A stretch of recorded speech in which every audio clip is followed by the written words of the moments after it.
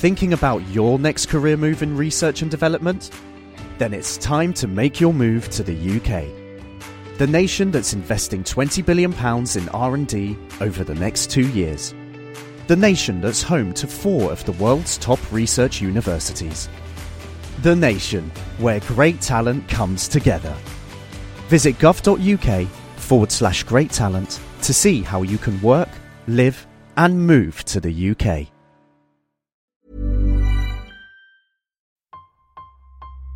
All engine running. Absolute genius. Get this. Welcome. This is the show where we bring you Science. What that essentially means is Discoveries. advances. Questions. Research. technology. Unbelievable. Without further ado, This is The Naked Scientists.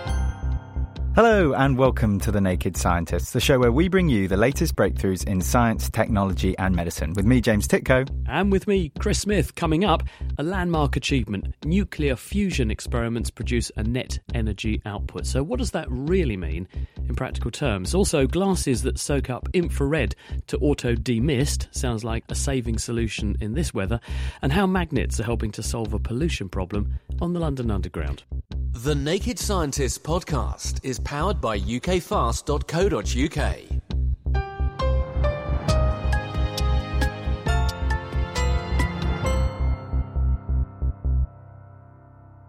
Described as a landmark achievement known as ignition or energy gain, earlier this week researchers at the US National Ignition Facility in California said fusion experiments there had released more energy than was pumped in by the high-powered laser they were using to kickstart their experiments. So why, if it is this an exciting outcome? Well, with us to explain are nuclear physicist Brian Appleby, he's at Imperial College, and Richard Dinan, who's the author of the book The Fusion Age, and he's also the CEO of Pulsar Fusion, which is a company developing fusion reactors. Brian, to you first, what's the buzz about fusion, and why do we think that this is the future? Fusion has the potential to be a revolutionary energy source, because essentially it's a form of nuclear energy, but unlike nuclear fission, which is what our current power plants are based on, fusion energy would produce very little radioactive waste. It would not be using fossil fuels, therefore would contribute very little to, say, greenhouse gas emissions. And finally, the fuel that we use for fusion is readily available. We can extract a lot of the fuel from seawater, and then we can breed the other fuel that we need for fusion in the reactors themselves. So it has the capability of being really revolutionary in terms of being an energy source. It's just tremendously difficult to do. And last week's experiment was essentially a landmark milestone where we've ticked one box on, some of the many challenges that we need to have a commercial fusion power source. Clearly we know it works because that's how the sun works, and the sun has been there for billions of years, and we think it's going to be there for a few billion more. So what are the challenges then that we need to overcome to realise what the sun is doing down here on Earth? Yes, so that's true. So we know it works, but what we've been striving to do for about 50 years is to do it in a controlled manner in a laboratory, whereby we can get out a precise amount of energy and we can essentially control all the stages of the experiment. So what we did last week, or what was done in Livermore in California, was there was more energy came out of the fusion fuel than was used to heat it up in the first place. However, that energy is coming out in the form of high energy neutrons. So what we have to do is we first of all have to scale up that experiment such that we can produce an actually useful amount of energy. And then secondly, we have to find ways of taking the energy from high energy neutrons and, generating electricity, which is a useful form of energy. Richard, I suppose we've entered into this era now where we actually regard this not as something that's pie in the sky. People don't hear that you're running a company building fusion reactors and roll their eyes, I presume. A few weeks ago, I was at a conference in Switzerland and I mentioned nuclear fusion as a possible technology. And one person in the audience actually laughed. They were saying, as if, if that will ever happen. So the skepticism around fusion technology has been very real. So for everybody in the industry, this is really, really vindicating. And it's I think a lot of people are revising their paradigms now. What sort of timescale are businesses like yours working towards? So when you're asking for investment, when you're getting people to come and put money into a venture, what is the timescale on the business plan? Well, look, as we just said, fusion is what the sun is doing, but we don't have a sun. As people have mentioned, this is an amazing achievement, but there's still quite a lot to do. So with investment horizons, you're not talking about 3 to 5 year horizons until you get profit. This is for people who are making conscientious investments that they want their children to enjoy, and it's not something that a lot of venture capitalists, it doesn't fit their model still. So Brian, when we actually are trying to surmount these challenges, what we're hearing about from California, they're using a laser to kickstart a reaction and measuring how much energy comes out. That presumably is one approach, because we've got other people doing similar experiments in the UK at JET in Oxfordshire. We've got this reactor that's an international collaboration, ITER, which is being built in France. And I think they're up to 23 or 24 billion they've spent on that so far, haven't they? But are all of these things working in a similar sort of direction, or are they all solving problems in different ways, and this is all incremental knowledge? How does this actually all add up?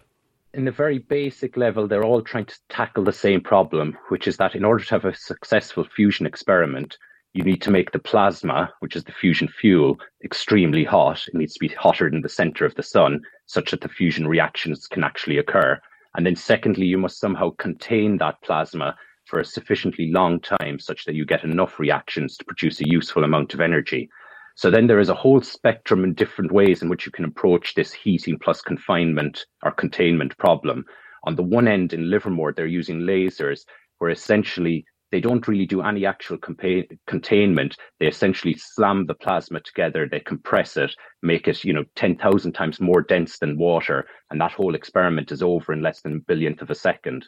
On the other scale, you've got something like JET, whereby you're essentially taking plasma that's really low density and using magnetic fields to confine it and to do the containment.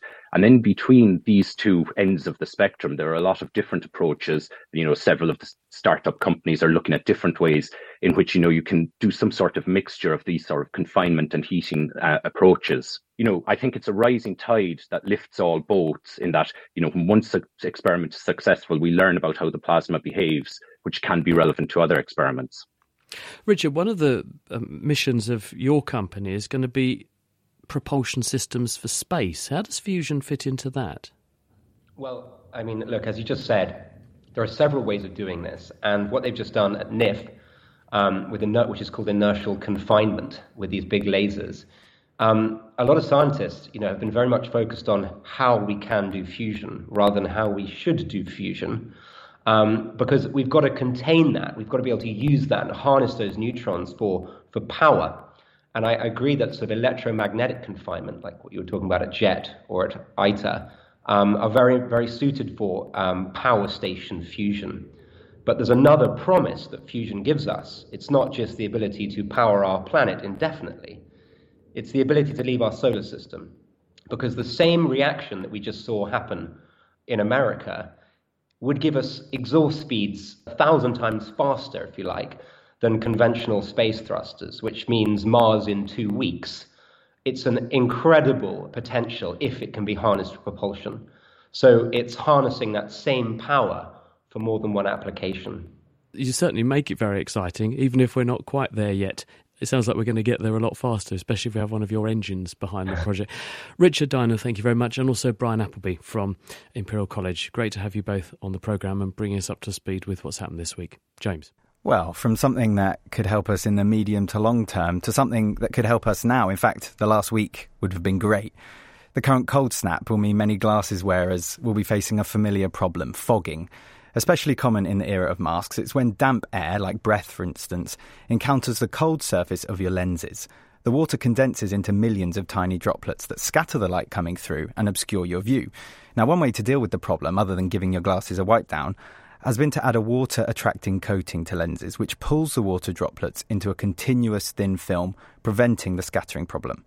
But these coatings aren't very robust and often need frequent reapplication. Well, now, Tom Schutzius, who is at the UTH Zurich University, has come up with a new way to solve this problem, potentially. He's got a coating which is made from tiny particles of gold. They're called gold nanoparticles, which are so small that they are actually transparent to visible light, but the right size to absorb bigger waves called infrared, otherwise known as heat.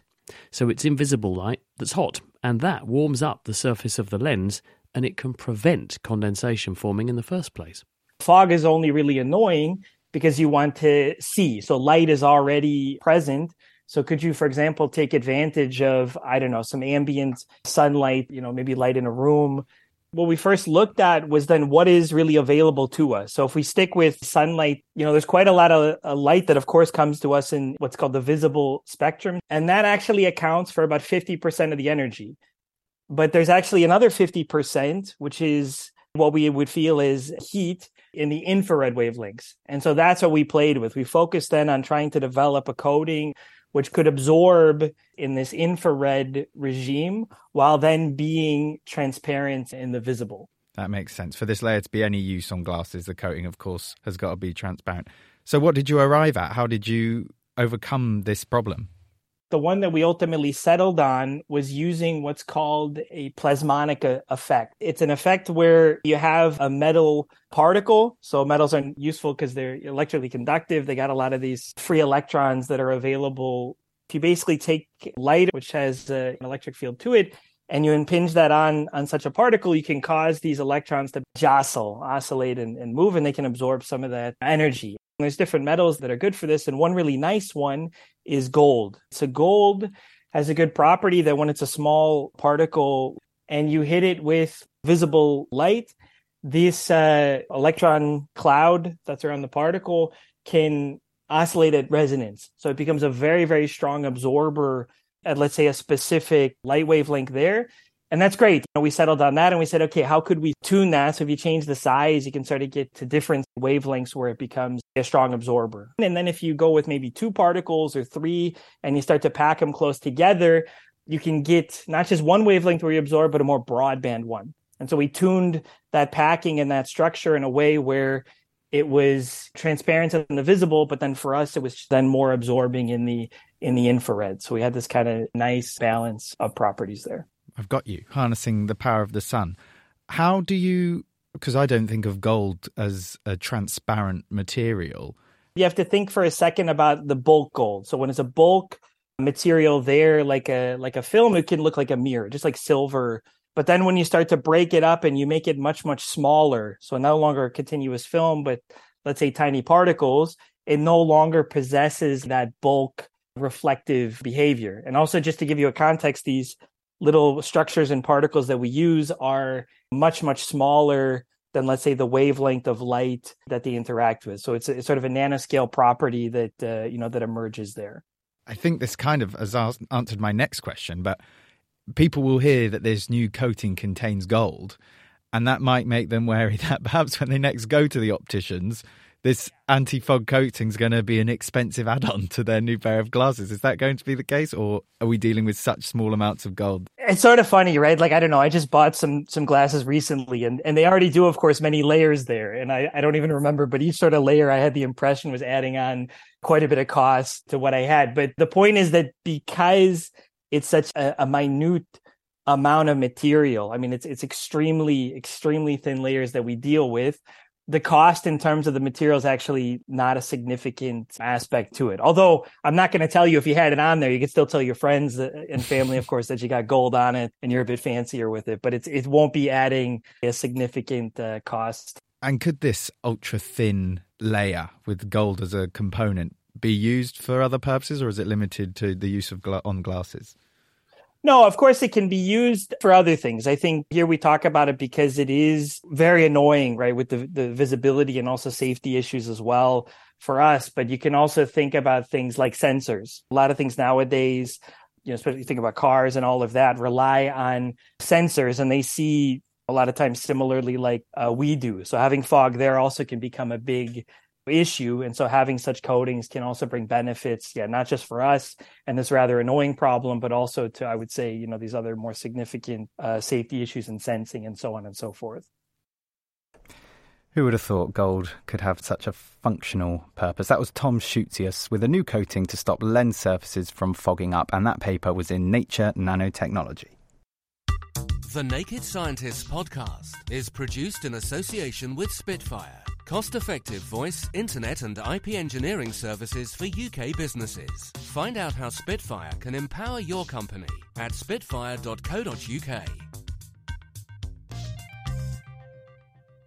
Music in the programme is sponsored by Epidemic Sound. Perfect music for audio and video productions. You're listening to The Naked Scientists with Chris Smith and with James Titko. Still to come, how magnets are helping to sort out a pollution problem on the London Underground. But first, 35% of our food comes directly from plants that need pollinating. So it really is in our best interest to understand the relationships between plants and their pollinators.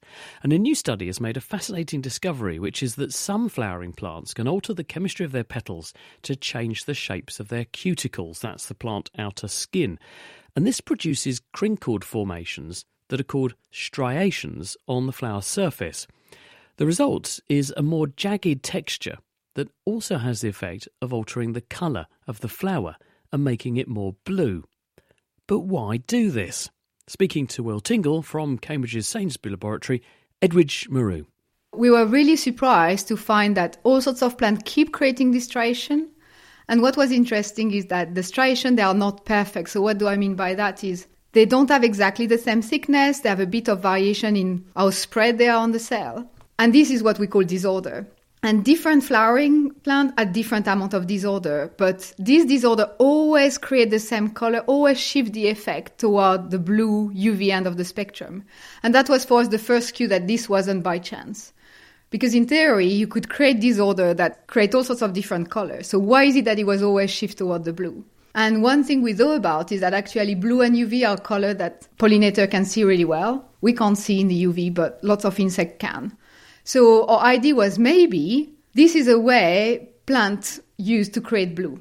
And this was particularly interesting because it's quite difficult to make blue by other means. Using pigment to make blue is really tricky. People have been trying to create blue roses for a long time and it never works. It's never blue. It's like dark purple. And one idea we've got is it's also quite expensive and complicated to produce this pigment, whereas the cuticle is there no matter what. So creating the striation is quite simple. And it's a nice way to appear blue when you shouldn't because you don't have the right pigment for it. So this was just an idea. And then we did all sorts of bee experiments to see if that real can be see it. And the long story is they can see it. And actually, if you create this striation, if you create this blue effect, it makes the flowers stand out more. So instead of spending a lot of time to look for flowers, the bee can see them much more efficiently. So our idea is that by creating this kind of structural color, this allow flower to really stand out from the crowd and it gives them an advantage. Was this striation the same in a plant that lived here as opposed to perhaps the same species of plant that lived in the tropics? We use a collection of the garden, so lots of these species are not native to the UK. Some of them are weed and they spread everywhere. Some of them are much more local. So in theory, this kind of phenomenon can have emerged everywhere. What we realize is not so much a characteristic from where the plant lives, it's more a characteristic of the flower. So you can have flowers with complex shapes, some are really close, some are open. What we realize is all the flowers on which we detected this striation, they are kind of simple shape, a bit like a cup, and meaning that they are directly exposed to light. Because if you develop striation inside a flower that's closed, it makes little sense. You can't interact with the light. So it's more characteristic that these flowers have. The other characteristic is many of them, they don't remain open for very long, meaning that they have one shot at attracting pollinators. So maybe that's an extra selective pressure to be really shiny and really attractive. How does then that play into our ability to conserve insects? Because a third of our food is created by pollinating. So hopefully that means that we could perhaps use this information to better conserve them. Yeah, absolutely. So in theory, one of the motivation we've got to understand how plants fabricate this structure is once you understand how they are made, it gives you the ability to maybe engineer them, make them better, or transfer them to plants that cannot create these structures. So we haven't generated striation in plants that can't striate yet and study the effect, but in theory it's something we could do. And more importantly, without even modifying plant, this can give us some idea of if you want to enhance pollination, what kind of species would be good to introduce to a new medium, what kind of species are likely to stand out. And species called iridescent species, the species that can do this trick of light, might be a good way of making flower more salient. And how do you think this can help us conserve these plants? In terms of conservation, it's difficult because we are a long way from understanding how the pollinator interact with the plant in the natural habitat. All the experiments we've done with pollinator are in control condition, which is really helpful for us because we can be sure that what we observe is really due to the specific trait. So presence of striation, ability to create the color. What we need to do next is to go in the field and really observe what is happening. Especially we have some region where we have very similar species, but some with striation, some without. And there is at least one case when the species without striation seems to be declining. So it's easy for us to say, oh, it's declining because it's losing the striation, but we don't really know. So that's one thing we need to understand better. Amazing that, isn't it? Edwidge Moreau there from the Botanic Gardens and the Sainsbury Laboratory in Cambridge. She just published that work in Current Biology.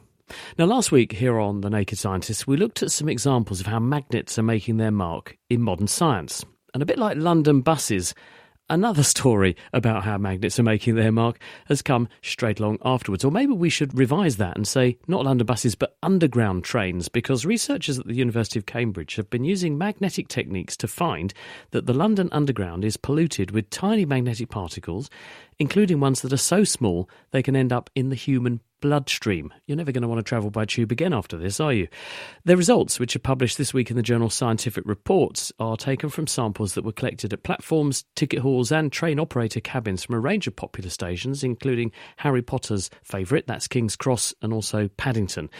Richard Harrison is with us to explain what they did. So what are these particles, Richard? And tell us more. How did you find them? What we found is abundant nanoparticles of iron oxides within the London Underground, which we identified using sort of a magnetic monitoring technique. And these are nanoparticles generated inside the London Underground when you have the metal of the train tracks and the metal of the wheels of the Underground train rubbing past each other. So friction from that, and also in the brake systems of these trains. So if you imagine a brake disc, you have to replace that very frequently in your car, and that's because they get worn down and abraded over time. And that process of abrasion is a very powerful way of generating abundant nanoparticles of iron-rich materials. And that's what we can pick up and characterize very successfully using magnetic monitoring methods. I was quite alarmed when I read your paper that the air quality underground is worse than the air quality overground, and London is actually ranked as one of the world's worst, or was, cities for air pollution. Yes, it's a major problem, and it is surprising because you think going into an enclosed environment like the London Underground, you might be avoiding a lot of the air pollution that you would see overground on the streets of London. But the pollution is still there, and what's critical is that it's also a very different type of pollution. So overground, you're exposed to primarily the particulate matter that's being pumped out of the exhaust pipes of cars, whereas you have none of that in the underground system because everything's electrified. So instead, you're much more dominated by these non-exhaust emissions caused by abrasional processes between the wheels and the tracks and the brake systems and things like that. Do you think that they have health harm implications? They're effectively rust particles if they're bits of iron oxide, aren't they? Yeah, essentially. There's increasing work being done on this. I mean, these non-exhaust emissions are less well studied than the exhaust emissions from a health perspective, and there is sort of conflicting evidence about their long-term health impacts. But a few studies now are starting to emerge focusing on these emissions. There was one recently based on particles from the London Underground showing an increased risk of pneumococcal infection in mice, for example, exposed to those sorts of particles. And there's been some extensive work on the fact that these very, very small particles of iron oxides can enter the human body and even enter the human brain, where they've been suggested to be linked to diseases such as Alzheimer's. Is this new pollution, or are we just churning up and recycling old pollution? Because is this a legacy of underground journeys of days gone by, and you're just detecting that every time a train goes whooshing through, it throws more of it up? Or is this genuinely generated de novo by each train that puts its brakes on? Well, probably a mixture of both, but it was one of the surprising results we found was that the particles we were observing using our magnetic methods are a very oxidized form of iron. When these nanoparticles are freshly generated, they would be metallic, metal nanoparticles, but they oxidize on exposure to air. And the longer they hang around in the air, the more oxidized they will be. And so we were quite surprised to find that a lot of the particles we were seeing were this very oxidized form, suggesting that they'd been around for some time. It's hard to know exactly how long, and that these particles were, as you suggest, were being resuspended whenever a train comes through. So the particles will be being generated, but there appears to be quite a lot of legacy particles in the system as well that could be cleaned up. So it puts a whole new spin on wear a face mask on London transport, doesn't it? Richard, thank you very much for joining us to tell us about the study. That's Richard Harrison from the University of Cambridge. He published that work this week in Scientific Reports. On a slightly different note, quite a few of you have been in touch about the programme we made about population and overpopulation a couple of weeks ago. People seem to find it very thought-provoking, and if you'd like to explore that topic a bit more, our colleagues at the Wolf Institute in Cambridge have made a special Naked Reflections episode, 8 Billion and Counting is its title, that looks into the ethical, religious and moral side of this in more detail. You can hear it at nakedscientists.com/reflections. And sadly, that's all we have time for. Next time, we're venturing out to sea with a special look at the science of oceanography, starting with a special tour of the flagship research vessel, the David Attenborough. The Naked Scientists comes to you from the University of Cambridge's Institute of Continuing Education. It's supported by Rolls-Royce. I'm James Titko, thanks for listening, and until next time, goodbye.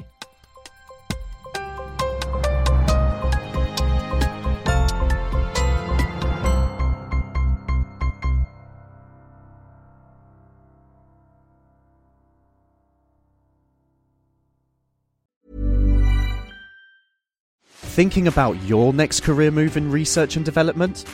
Then it's time to make your move to the UK. The nation that's investing £20 billion in R&D over the next 2 years. The nation that's home to 4 of the world's top research universities. The nation where great talent comes together. Visit gov.uk/great talent to see how you can work, live and move to the UK.